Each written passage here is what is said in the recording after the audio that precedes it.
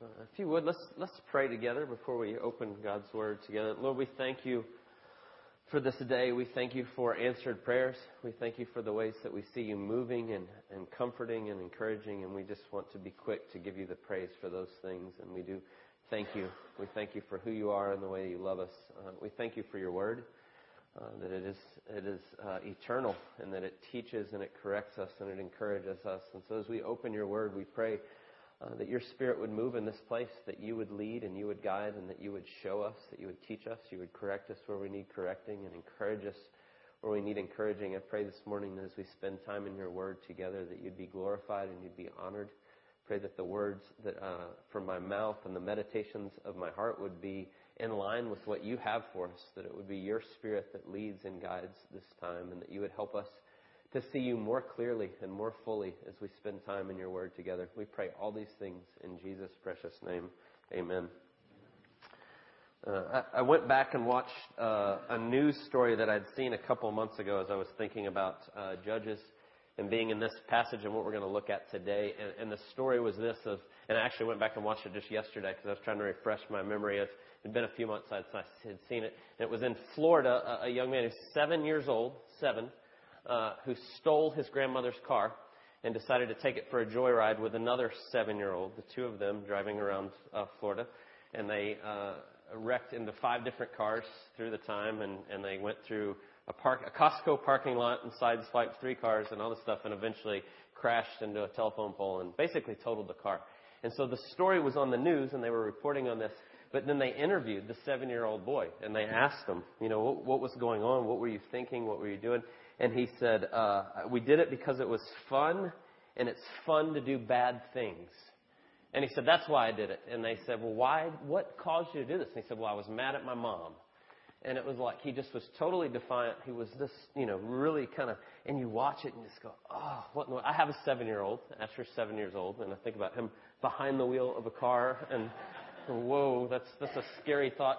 And but as I watched that, the good thing is when I first saw that, somebody had posted on Facebook. It was actually a friend who's a pastor. And he put it on there, and then he had this little comment underneath it. And he said, I can't remember exactly how he said it, but something to the effect of, so thankful for my dad in my life, that could have been me. And I read that and went, yeah, that's the case. And what you saw in the video, and as you watched the video, it was only a couple of minutes long, but it was real clear the dad wasn't around. It was mom who wasn't around much and grandmom, and that was it. And so this kid, as you watched it, it's like on one hand you just, I can't believe that kid. But then you start to think about what led to that, how that happened, how that ended up where he's going out and unsupervised driving and those kind of things. And so I was thinking about that because as we go back into Judges this week, we're going to be in Judges 2, and then we're going to look at a little part of chapter 8 as well. And as we've been talking about Judges, we've been talking about very foundational things that are all the way through this book. What we see is this cycle of sin, kind of a downward spiral. And what we see over and over is people making excuses to not do what God's told them. Their disobedience, they forget God, and it runs into a downward spiral. Then eventually things get so bad they cry out to God. He raises up one of the judges. They lead them back. There's a time of revival, and then it starts all over again. And we see it over and over. And so what we talked about the last couple of weeks are, one, the excuses we make for our sin and when we ignore God. That's what we looked at the first week. Last week we looked at how God uses the consequences. When we just blatantly disregard Him, but then He uses those consequences to help bring us back. And you see that over and over in Judges. But there's another foundational thing that I think we see over and over in Judges that leads to part of these problems.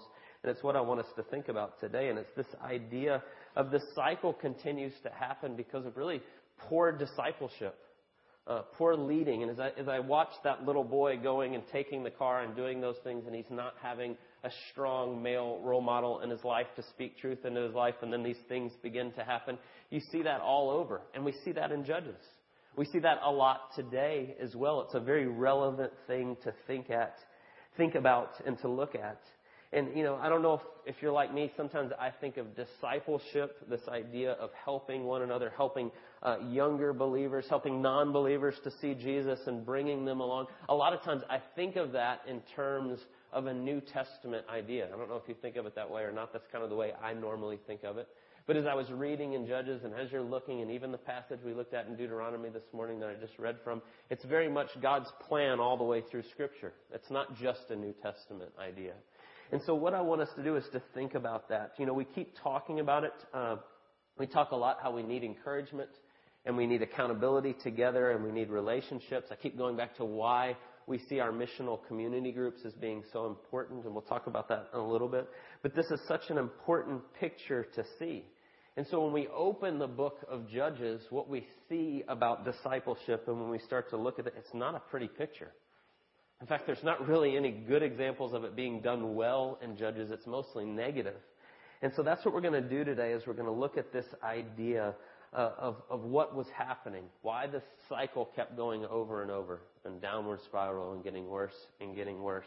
And so the way I want us to look at it and just think about it, there's just two questions that I want us to ask. And the first is just this: what went wrong, right? What did they do that was not so good that helped lead to this downward spiral, this cycle happening over and over? And then secondly, how do we fix it?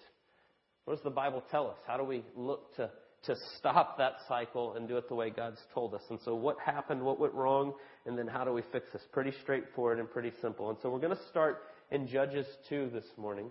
We've been looking at Judges 1 and then the beginning of Judges 2 last week. We're kind of picking up right where we were. It can be a little confusing when you start in Judges, because at the beginning it's talking about Joshua dying, and then he's back again in chapter 2. And so it's kind of a recap at the beginning, and then the story really starts in chapter 2 and they come back. And so Joshua speaks to the people here, and he's told them, and it says, verse 6, I'm going to start in verse 6 of Judges chapter 2. And when Joshua dismissed the people of Israel went each to his inheritance to take possession of the land. And we've really talked about this, so we're kind of flashing back. We're going back a little bit. But then listen to what it says, kind of a summary statement here, starting in verse 7.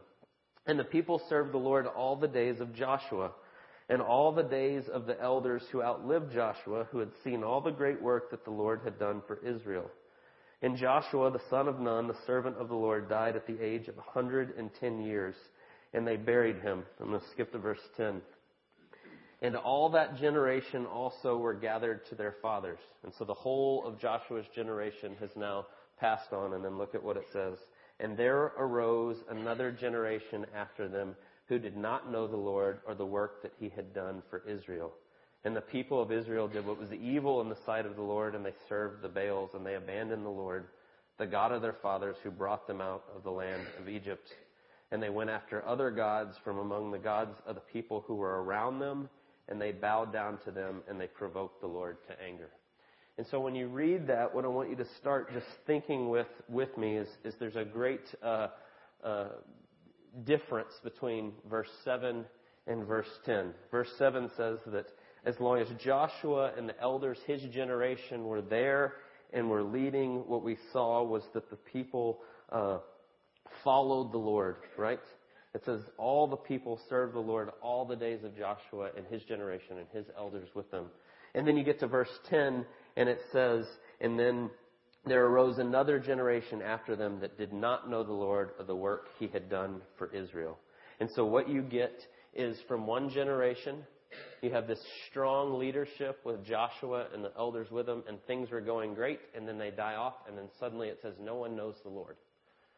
And they begin to go to other places and other things. And so from one generation to the next, things begin to fall apart pretty quickly. It says that no one knows the Lord. And so the question becomes, well, what happened from that one generation to the next? And I think part of the question, or part of the answer here to that question, is that there was poor discipleship. There was great leadership for a season and a time, and Joshua was a godly man who sought the Lord, who followed him all of his days, and he was a wonderful leader in that respect. But then the next generation comes up and it says no one knew God. And they didn't know what he had done. And so there was a disconnect from one to the second. And so what I want to think about is the problem that's there. And there's a problem I see real clearly in this. It's a problem that I see today a lot within the church and within the Christian community. We see this picture, I think, a lot of times is we end up having what I'm going to call a second-hand intimacy with God, or a vicarious intimacy with God. And what I mean by that is we live in a time where there is such readily available information in so many ways. We live in the most technologically advanced time in the history of the world. I can walk out of here today and take my phone out of my pocket, and I could listen to my brother Jeremiah's teaching in Houston from this morning, probably by about mid-afternoon if I wanted to, right? I can listen to podcasts. I can look at blogs. I can listen to any teacher or preacher that I want, pretty much. I can go and hear great things from all these different people, but what I see a lot of times is we end up doing that. We take these resources, which, by the way, are really good resources. There's nothing wrong with doing that. In a lot of ways, that helps. But what can begin to happen is we can begin to look at what so-and-so said, right? Well, so-and-so says this. And so-and-so said, I really like this guy. He said this. And this guy said this. And so you go, well, I want to study the book of Judges. So I'm going to go listen to podcasts of whoever that taught Judges. And then they tell me what Judges say, and I go, okay, great. And then I move on to the next thing. And what happens oftentimes, or what can happen, is we can start to fall into a false sense of intimacy with God. We begin to take what someone else said, and we go, yeah, that's great. I'll just take that, and that's good. And so what happens is we begin to take what other people said, great wisdom and great helpfulness, great things that they're saying, and it becomes kind of a vicarious or secondhand relationship with God. You know, I had a teacher once. I remember talking about. I still do. I like John Piper a lot, and I like the way he writes and the way he preaches. He's now retired, and I remember saying to one of my professors, I love the way he'll put in such a succinct statement a great big huge truth, and it'll be one statement. And my professor in seminary said, you know how many hours it took him to get to write that one succinct statement? That he has pored over it and thought about it and meditated on it. And if I take John Piper's nice little succinct statement and go, well, there you go. I'm living vicariously through his relationship with God and what he's seen. Now, it doesn't mean it's bad. I'll be real careful how I say that. God uses teachers. He gives teachers. He gives different gifts. He gives different people to help us in our walk, and that is a good thing. I'm not saying that's a bad thing. It's a good thing to read different people and listen to different people and have them help you in your walk, but it can become a very scary place if your whole walk is just listening to what someone else told you. Because what happens is then your relationship becomes a second-hand intimacy with God. Well, so-and-so told me this about God, and so-and-so told me this about God. And I think that's a little bit what we see here in Judges chapter 2. Right? Everybody's going along great, and all the people served the Lord all the days of Joshua. And they listened to Joshua, and they heard him, and he's this wonderful leader. And then as soon as he dies and he's gone, no one follows anymore. Right? It's easy to live vicariously through, man, listen to what Joshua saw. Listen to the God that Joshua knows. Right? And we can do the same thing today if we're not careful. And so there's a picture there that I want to warn us against. This is just, hey, I'll admit in my own life, it can be very easy to go, oh, I like this guy and this guy and this guy, and I'll read what they said. I've built into my own life and my own study when I'm working on Judges. I spend several days reading and studying and praying and thinking about those things before I look at what anybody else says. Because if I start with what somebody else says, then it colors everything that I look at. And I start to go, well, am I seeing that because God's really showing me that or because so-and-so said it? And it's a very dangerous thing. And so we want to be careful that you're not always operating in a second-hand intimacy with God. I think that's what led to part of the downfall here in Judges. And so I just want to warn you of that. I want to remind you, though, and encourage you as well that the Bible tells us very clearly that if you put your faith in Jesus, you now have first-hand access to God. God wants first-hand intimacy with you. You can come directly to God through Christ and come straight into the throne room because of what Jesus has done for you. This is such a wonderful thing. It is a huge blessing. We talk a lot about wanting to being a church out of the Reformation and those pillars of by faith alone, by grace alone, Christ alone. We're governed as a body by word alone.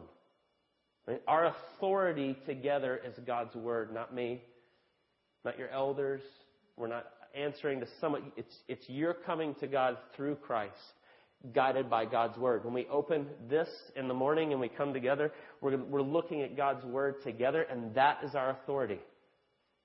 Not me, but what God's Word says. And I say this often, and I'll say it again. I haven't said it in a little while here. If you're sitting here and you ever hear something that I say that you don't think is coming from here, I want to know it.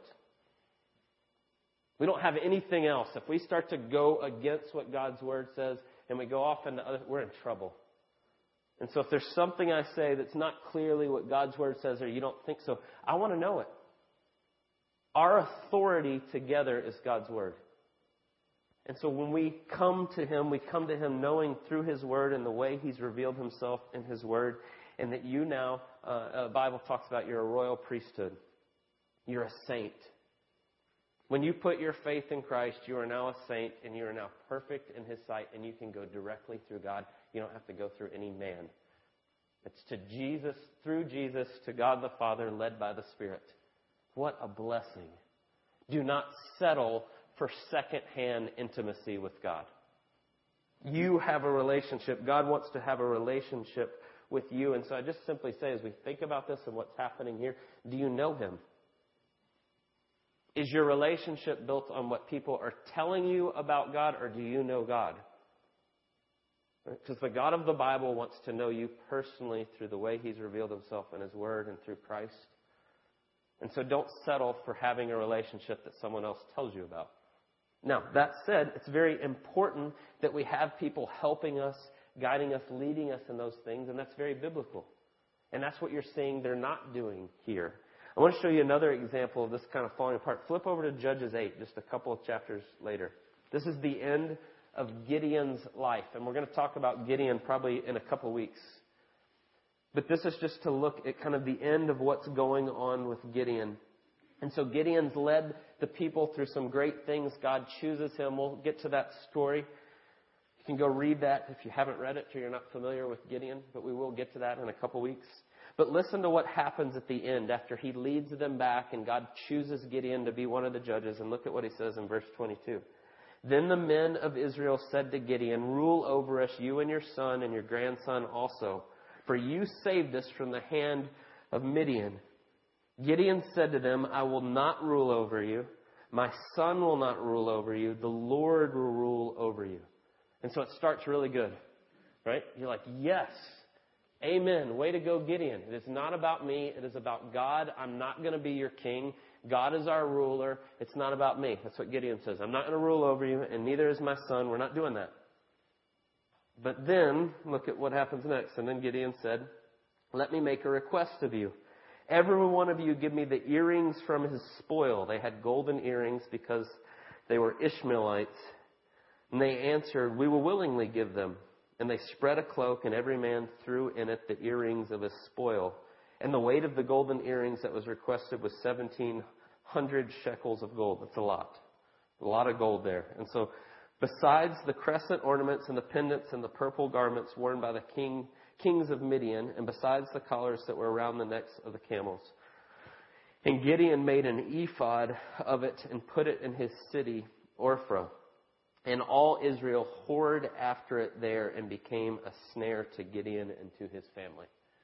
And so what happens is they come to Gideon and they say, "Rule over us." And he says, No, it's all God. It's not me. I'm not going to rule over you. But go ahead and give me your gold.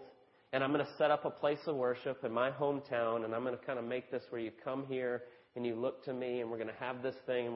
And so basically he says with his words, no, it's all about God. But then all his actions go, but yeah, let's go ahead and look to me. And so what you see with Gideon is this picture of instead of pointing people directly to God, and God had set up worship, He told them how He was to be worshiped. He sets up a rival way to worship. Instead of being you come directly to God through the way He had put aside, which at that time was through the temple and through the Levites as the priests, and the way God had set it up, He kind of starts to compete with that and steps in and starts to make it more about Himself. Right? And the picture there goes exactly against what God wants for us. Instead of coming through one man and it being all about him and what he's doing, it's to be a relationship with God through the way that He's revealed Himself. And so we see this all the way through Scripture, and we see it done very poorly in Judges. This happens over and over, and they come to God through different people and in different ways, and they're not really seeing this discipleship, this making disciples of Jesus, that come to me and give me this stuff and come to this place with Gideon. With Joshua, we see, and I don't want to be too hard on Joshua because it doesn't tell us too clearly. It says that the elders that were with him in that generation, they followed him. And so it seems like there maybe was some discipleship going on with Joshua to the next. It was just the next generation that fell apart. And so what we see is a problem of them not growing together and coming into this firsthand intimacy with God. And so that's what happened. Instead of equipping and building up and getting the next generation, it's a few that pop up here and there, and then as soon as they're gone, it dies out. Because people are experiencing living through a second-hand intimacy with God instead of a first-hand. And so then the question becomes, how do we fix it? What's the answer? And I'll be honest, you can read through Judges, and you can read these cycles over, and there's not a good answer. Judges is a mess. And it happens over and over, and people pop up, and God uses them, and He's gracious, and He brings them back, but then as soon as they die, it happens again. Same thing. That's the cycle in Judges, over and over, and we see it continually happen. And so the question is, well, what does the healthy look like? How would we do it? And so the examples poor in Joshua are in Judges, but if you go back a little bit, we do see that Joshua was a godly man who loved the Lord. And before him was Moses. Right? And if you know anything about the Bible, Joshua was actually Moses' kind of right-hand man. He spent a lot of time with Moses. You see it all throughout Scripture.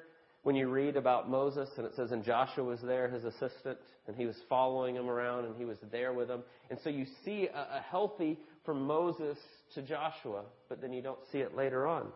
And so I want us to flip over to Deuteronomy 6. Just flip back a couple books here to Deuteronomy 6.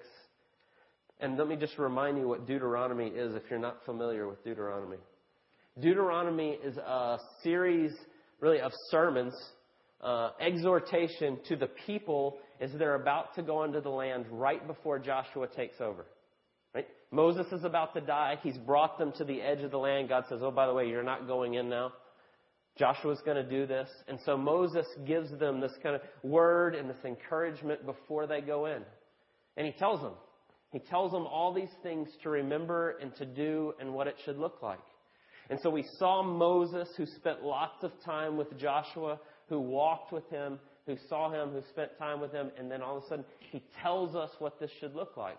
Now, they didn't do it, and they didn't listen to it, but we have the clear direction of what it should look like. And I think we got the answer of what it should be and what's the right way, or how do we fix it. And so look at what Deuteronomy 6 says. Now this is the commandment, the statutes, and the rules that the Lord your God commanded me to teach you, that you may do them in the land in which you are going over to possess it. That you may fear the Lord your God, you and your son and your son's son, by keeping all His statutes and all His commandments, which I command you, all the days of your lives, and that your days may be long. And so stop right there for just a second. The first thing Moses says is make sure you know what God's Word says. Make sure you know the Word and the statutes and the commandments that God's given us. And so we know Moses wrote the first 5 books of the Bible. That's all they had. But they had the first 5 books. And so he's telling them, this is what you're going to do, and keep these things and remember them. And not only does he say teach them, but he says do them. Obey them. Live them out. Live them out with your kids and your kids' kids, and do that together as you're going into the land. And he says, so know the Word and then obey it. Right? Jesus would say something very similar when he says, go make disciples. Teach them to obey all that I've commanded you. Right? Same thing. Same thing that Moses is saying here. Teach them. Don't just learn what it says, but do it. Obey it. But then look at what else he says. Verse 4, Hear, O Israel, the Lord our God, the Lord is one. You shall love the Lord your God with all your heart and with all your soul and with all your might. And these words that I've commanded you today shall be on your heart. Do you hear what he's saying? Learn what God's Word says, obey it, and then you seek to have a first-hand intimacy with God. Let it be on your heart. Know what it says and apply it to your life and make God the center of everything you do. Love Him with all your heart and with all your soul and with all your might. And that's what He tells them to do. Don't just listen to what I tell you, but put it into practice and make it the center of your life and have it affect your heart. He says, don't just listen to the stories that Joshua's going to tell you. You put it into practice and you do it and you know God. And then look at how he says to do it, because he gives us a very practical example on how to do it. Verse 7, you shall teach them diligently to your children, and you shall talk of them when you sit in your house and when you walk by the way and when you lie down and when you rise, you shall bind them as a sign on your hand. They shall be as frontlet between your eyes. You shall write them on the doorposts of your house and on your gates. He says, know it, do it, let it affect your heart, and then you tell everybody else too. When you sit up and when you stand and when you go and when you lay down and when you get up, you continue to talk about who God is and what He's done. Right? He says this beautiful picture of what it looks like to make disciples. You continually make this be the focal point of every area of your life. God is the center. And He puts it in terms of with your children. It's a wonderful example. It's a wonderful challenge to parents, grandparents. If you got neighbors with little kids, friends that are believers, teach them. Tell them who God is and what He's done. Right? When you leave church today and you get in the car, talk about who God is and what He's done. Hey, we prayed for Phil's daughter last week and God healed her. Talk about it. Tell your kids about it. This is who God is. This is what He does. He tells us to do that over and over. And then you go to the New Testament and it tells us that we're now a family. Right? We did baptism last week and we say, this is our brother and sister in Christ. Right? We say that. We mean that literally. And so when it talks about talking to your family, yes, He's talking very literally about your children, but then we get to the New Testament and this is your family. So talk with your family about who God is and what He's done. And when you sit up and when you go and when you rise, and make Him be the center of all things. That's why we talk so much about wanting you to be involved in different ways outside of Sunday morning, whatever that looks like. Yes, we want you to be in our missional community groups where we gather together. We just started this week, and we're going to be doing this more and more, really every week for the foreseeable future anyway. There's application questions that go with what we talk about on Sunday morning. And you gather together and you talk about them. Have a meal together and talk about how are we going to do this? How do we make God the center? How do we help one another to follow Jesus in every area of our life?